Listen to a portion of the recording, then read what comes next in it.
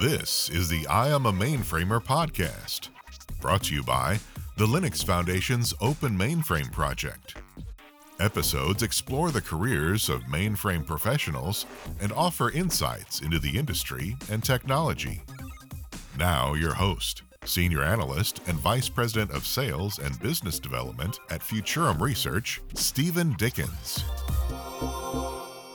Hello and welcome. My name's Stephen Dickens, and I'm looking forward to today's episode. I've got Enzo D'Amato here. Enzo, welcome to the show. Thank you for having me. It's really a great opportunity to get to, talk to you and present to the community. So, Enzo, we spoke just a few moments off camera. I'm really looking forward to today. Let's just introduce you to the listeners. What are you doing? Where are you in your journey? Let's just get orientated. Just tell us for a few moments a little bit about you and how you've got into the mainframe. So I have been building out my home server lab since I was in fourth grade. As part of that, I've gotten everything from various networking equipment to tape libraries to, just normal servers. And around 3 years ago, I had the opportunity to participate in the IBM Master Mainframe. It was called then. Now it's called Z-Explorer program. And that was really a really great introduction to the platform, what it was about. And through a part of that, I learned about the history of the platform. I like, historical computers and stuff. I messed around with the Hercules emulator a bit, and ever since that time, I've been searching for my own mainframe to get and to have my own access to the physical hardware. This has been around 2 years of searching, and eventually, around 6 months ago, I found a machine that I could get, and I set up upon the process of buying it. And ever since that point, I have had my own mainframe at my house, and I've been working on getting it set up and programmed and all working. And I was invited this August to present my experiences at the Share Conference, which was a really great opportunity. Fantastic. So Enzo, let's geek out a little bit here. So what have you got at home? I understand it's a Z14, so maybe just for a tech Z1114. Oh, a Z114. Okay. Yeah, I'm not blessed enough to have a model that new. I was going to say that. So that's obviously a business class machine from a way back. Let's just go and tell me the story. Where did you find a Z114? That's probably a 10-year-old, maybe 11-year-old machine. 10 years exact, 2012. I know what I'm talking about. So maybe let's understand kind of how did you track it down? How did you find one of these in the wild? How did you manage to get hold of this box? So I started off the process, like I said, around 2 years ago. I had seen on GovDeals, on a government auction site, come up a much larger lot of 3 Z114s, a DS unit, and 5 frames of tape library. Now, I really wanted to get this unit at the time because it was right near my house, too. It was in New York City, and I could just, it was like an hour away. I could just truck it up. But my parents said, we're not installing an electric substation. We're tolerant, but you can't have the entire garage. So, unfortunately, to my everlasting consternation, that got shut down. And after that point, I was really determined to get my own machine. Not only because the tech was really cool, but also because it was now the unobtainium, and I was a teenager. So I really, really wanted to track one down. And I set up alerts on sites like government auction sites, on eBay and whatnot, and I eventually located one. And on eBay, that was being sold. It was in North Carolina, and I bought it. I messaged with the seller a lot. I planned out shipping. I found a carrier who was willing to truck it, which was a real nightmare. It turns out no one wants to move an 1,800-pound mainframe. So let's maybe just go back a step before that. What got you interested in mainframe in the first place? So you've now got one of these Z114s, but talk me through the decision-making process, if there was one, of, hey, I want to get into mainframe computing. That's not a typical thing for a high schooler to think. Well, I guess what first got me involved in the technology at all was its connection to, vintage and retro computing. I had been doing a lot of reading. I found pictures of the old System 360s, and I was like, oh, that's really cool. As I did more research into it, I learned that these things are not just retro computers, that they're still around, that they're immensely powerful, and that they're, a really cool modern platform. And I started reading about what they did. I started seeing what they did. I watched Connor Kurkowski's presentation at Share, which was really interesting. I was like, this is really cool. This is the logical pinnacle of home lab computers. And I said, I have to have it. This is the biggest, this is the best I can possibly get. This is the most powerful computer I can have. And I set myself to locating one. I had messed around, like I said, in Master the Mainframe, in the Hercules emulator with some of the older MVS releases, and I said, this is really neat. I find this tech interesting. It's not just another Linux box. It's not front-end web development, and said, but, you can't really learn unless you have your own hardware. That's what I've always done. I've always built out my own hardware. I've always wanted to get really hands-on with the tech, and getting my own mainframe gave me the opportunity to do that. So that's why I was so hooked. So let's wind forward now. The Z114s are arriving in the garage. Talk us through the kind of unboxing and kind of cabling process and getting this thing set up from scratch. Well, the unboxing process was one of sheer terror because we got it off the truck, which was terrifying because the truck actually, the liftgate has an incline. So you have to hold it and hope it doesn't crush you if it falls. And then it got even worse when we found out that the builders had built the doors to our garage around a 1/4 inch too small, so it didn't actually fit through the door, which is a really great feeling when you're on an incline, holding an 1,800-pound mainframe with 3 other people. Eventually we decided that it was going to rain that day, so we had to get it inside. All 4 of us started pushing on the back of the machine as hard as we could. And then with the groan, it ripped part of the door frame off and shot through the garage door. So we got it inside, just barely, which was, it was obviously very nerve-wracking. We got it inside. We moved it to its final location. And then we reassembled the garage door. Beyond that, I had to do some research on power cabling because mine had a 3-phase plug and I was doing standard 220. Turns out you just hack off the 3rd phase, wire positive to phase 1, positive 2 to phase 2, and ground to ground, and it works like a champ. I was actually right 10 feet away from the rack down in the basement here where my open servers were, so we just pulled a bundle of fiber cabling through the wall to get it all hooked up to data. So you've got it cabled up, you've got it green light, code 20 sort of set up. Talk us through then what subsystems, ZOS, what else have you put on this box since you got it code 20? I actually don't have ZOS up yet. I'm going to be getting ZOS soon. So in the immediate aftermath of it, I spent around a month doing all of the, pre-game stuff. I had to set up my own fiber channel SAN for storage, at least at first. So that took a while. It turns out that you can actually do that with a standard Linux box. Using a fiber channel card, you can turn that Linux box into a SAN, but the software that allows you to do that is buggy as hell. So I had to manually debug it and manually fix it and recompile it, my kernel, and a bunch of other stuff. But I was eventually able to get the Linux box working and do that, which gave me storage. And then I had to write IOCDS, which also took a while. That's pretty cryptic, especially if you don't have ZOS hardware configuration program, if you have to write it up from scratch. But I got that written up, and then I loaded Linux to make sure everything was working, and then loaded up a ZVM. IBM had sent over from Paul Novak, who's my contact at IBM right now, who's in the ZVM, obviously, department. So he sent over a ZVM image, which I loaded up. And I was also in contact with the people at 21st Century Software, and they sent over VSEN. So that's what I have up right now. I've also just recently received a FlexCub device from Fundamental Software. So I am planning my ZOS install as we speak. I have the driver system. I'm currently waiting on IBM to send over the server pack. But once I get that, I'm going to have full ZOS up and running. So you're running a Linux on Z environment at the moment? ZVM environment at the moment. Yeah, I just so you're did running Linux on Z as a test system. Okay. So what Linux operating system have you decided to put on there? I did SUSE. Okay. And talk us through how that went. ZVM's got some history going back to the 70s. It's still in production in a lot of organizations and the foundation there. Talk us through how you've got on deploying Linux on this box. Well, it wasn't really that different at first. Probably the biggest difference was setting up the network cards, actually, because the OSA cards are set up differently under ZVM and under VM in general. but getting that set up wasn't that big of a deal. I'd say the biggest adjustment for me was setting up the CVM itself.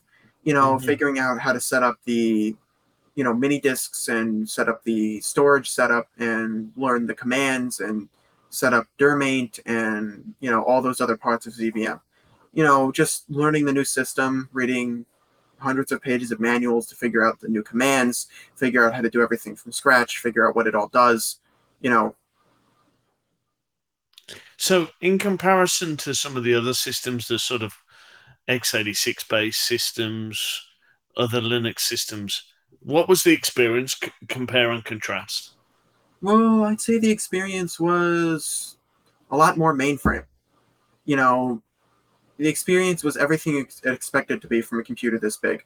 I mean, obviously a lot more reading involved, a lot less point and click, but on the other hand, a lot more robust. At least in my opinion, it seems a lot more robust.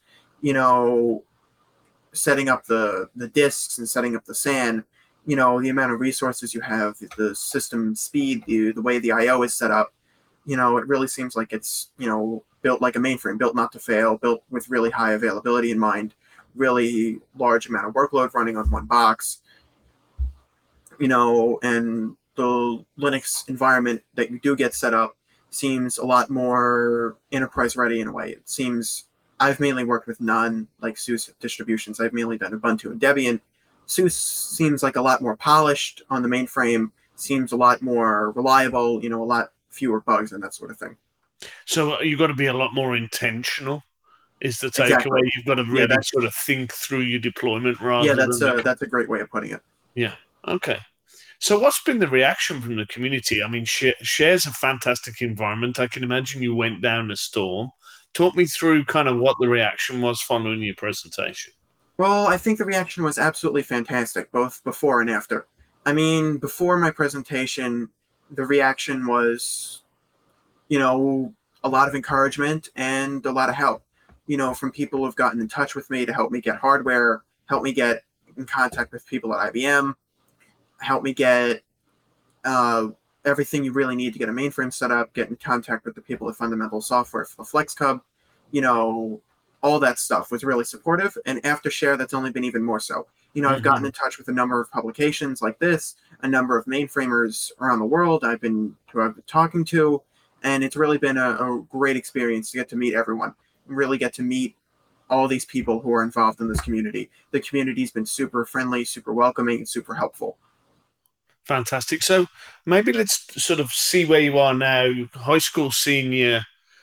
We were talking a bit off camera before around the amount of colleges you're applying to. I'm assuming you're applying to do comp sci rather than become a music major, but maybe just talk us through what the thought process is and what's next. That would be an assumption. I kind of figured you were a college major. Yeah. And yeah, obviously comp sci is where I want to be. I want to do comp sci maybe with a minor in cybersecurity or a minor in computer engineering, both fields I find very interesting. I want to take that knowledge. I want to develop software. I want to develop systems. I find working on computers to be really fascinating and something that I definitely want to keep doing. It's been what I've been doing since I'm in, like I said, since I'm in fourth grade, something I definitely want to stick with. It's what I do for fun as well as what I hope to do for work, and I'm hoping that the mainframe can be a part of that. I really enjoy working with the platform. It's very different, very interesting, and as someone who's always looking for a new technical challenge to explore, mainframe really gives you that. There's a lot on the mainframe and a lot of very different environments and deployments. So you can always have something new to play with and new to learn. So, I mean, a lot of people say this is a legacy technology. A lot of people say there's a lot of barriers to skills. It's tough to understand. I don't subscribe to any of that, and it doesn't sound like you do either. What's been just the getting on the platform for the first time, understanding it, going from zero to deploying a machine and getting it up and running? How's that experience been? Well, I think the experience has been really wonderful, but I think there's one major thing that's lacking, and that's a real hobbyist program.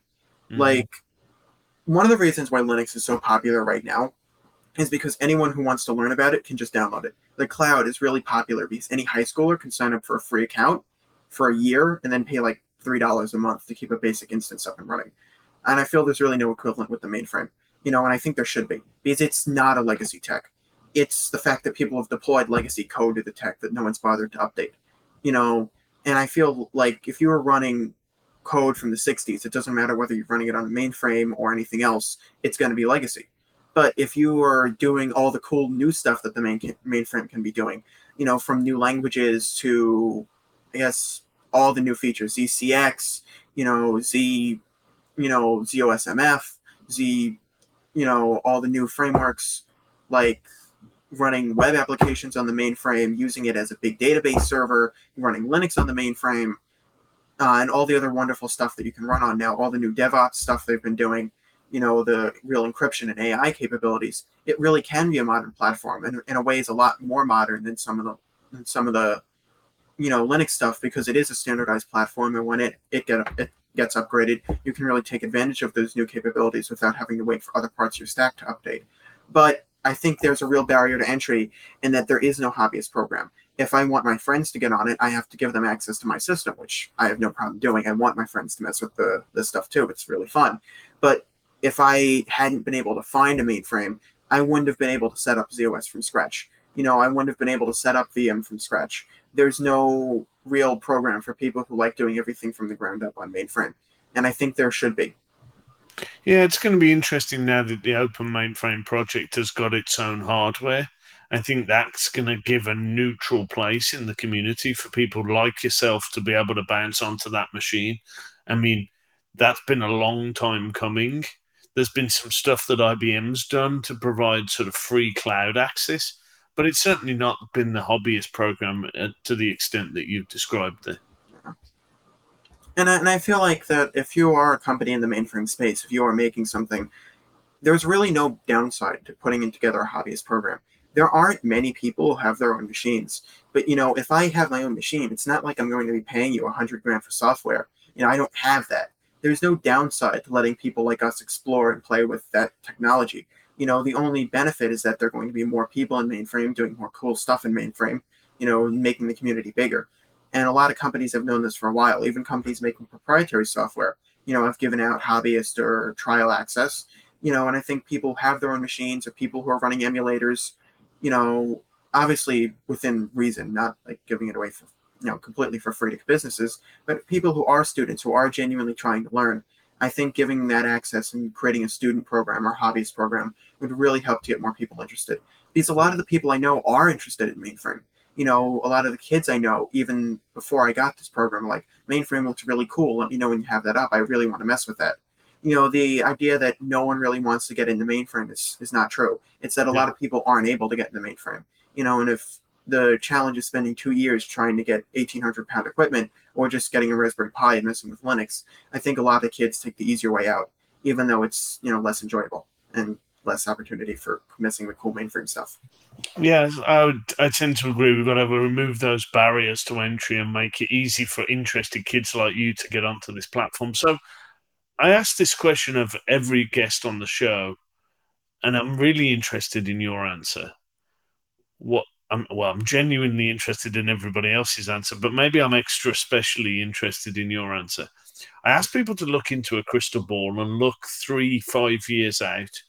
As you're sort of so early to the platform, where do you see the mainframe 3-5 years from now? Where do you see the platform going? In 3 to 5 years, I see the mainframe continuing to thrive and continuing to do really well. I think if they can get more young people onto the mainframe, if they can really let people experiment with it, I've been seeing, just personally, since I've been watching mainframe, in the search for it, I've been seeing a resurgence of interest in people online, of people posting about it, even of people getting their own systems, and I think that as long as people continue to nurture that upswell, people are going to see all the cool stuff mainframe has to offer and really get into mainframe. I think, you're seeing with cloud getting so big, people are finding out that cloud, I think the cloud, like the public cloud or the Amazon Web Services type cloud, is going to be scaling back as it finds its niche. In the past, everyone's been in a rush to get onto the cloud and get everything onto the cloud. I think as that reaches its pinnacle, we have a lot of workload on the cloud. people are going to say, all right, the cloud is really great for this, but not so great for that. The cloud is awesome for my business, but not really for that business. And as that occurs and people say, this is really the place public cloud shines, I think people are going to say, this is where mainframe shines, in terms of these kind of workloads and these kind of businesses, because there are a wide variety of workloads, a wide variety of platforms, and every platform is right for a different kind of workload. No one's ever going to be on the same thing. And I think that the mainframe provides a really good, I guess, value proposition would be the business word, but a really good environment for certain kinds of workloads, especially in those big companies that can really utilize the hardware. Yeah, I tend to agree. The way I describe it is, just because the car exists doesn't mean there's not a use case for the train, the plane, and the boat. All different types of journeys require different types of vehicles. So, give you a bit of an opportunity. You're obviously deploying this box. You're not fully done yet. If people are listening to the show and they want to help, how can people get in touch with you? And what do you need to do the next stage of your deployment? Well, next stage of my deployment, I really need two things right now. DASD. The Flex Hub I have is awesome, but it's only a loaner unit till the end of the year. I've been working with IBM to see if what options are available to me. I think I may have some options, but if anyone has some disk they're looking to get rid of, I have experience with shipping. As long as it's something reasonably recent, I will be more than happy to ship it up and put it to good use, doing good work for me, the students at my school who want to play with this, and other people who are really interested in mainframe tech. So that would be one. Two would be software. If you have software that you or your company makes, or even that like is internal that you want to send over, I have no problem running anything. I love getting the opportunity to learn. I have a blog going now that I'm finished with college applications mostly, which I'm going to be updating really regularly. Which I'm hoping to do a lot of write-ups about different software, about what it does, doing experiments with it and showing like really what it's capable of. So that's something, and yeah, that's about it. And I guess hardware and software in general, if you have equipment, especially even like retro equipment, like old consoles and stuff, I love getting stuff working. I love hooking stuff to my machine, and I really want to explore every aspect and every area of the mainframe ecosystem and the enterprise computing and enterprise hardware ecosystem in general. Like I said, I have an whole open source lab. I love getting to play with new stuff. I love getting to write up about new stuff and talk about new stuff and explore what it's capable of. So if you have stuff you're no longer using that you think is cool, I will probably also think it's cool and can do cool stuff with it too. And we'll make sure we get Enzo's details and put those in the show notes so you can reach directly out to him. I think once the community hears this episode, I think your inbox is going to fill up, and there's going to be a lot of people who are keen to get involved and donate equipment and software so that you and your fellow students can get access. Enzo, this has been a fascinating conversation. As I said to you before, I interviewed lots of different people in different stages of their career. I haven't had many high schoolers on. I've had some college kids in the past, but this has been a fantastic discussion. Thank you so much for joining us on the show. Thank you for having me. It's been a really great opportunity. Excellent. Well, you've been listening to the I'm a Mainframer podcast. Please click and subscribe. We'll see you next time. Thanks so much for listening. Thank you for tuning in to I Am a Mainframer. Liked what you heard? Subscribe to get every episode, or watch us online at openmainframeproject.org. Until next time, this is the I Am a Mainframer podcast. Insights for today's mainframe professionals.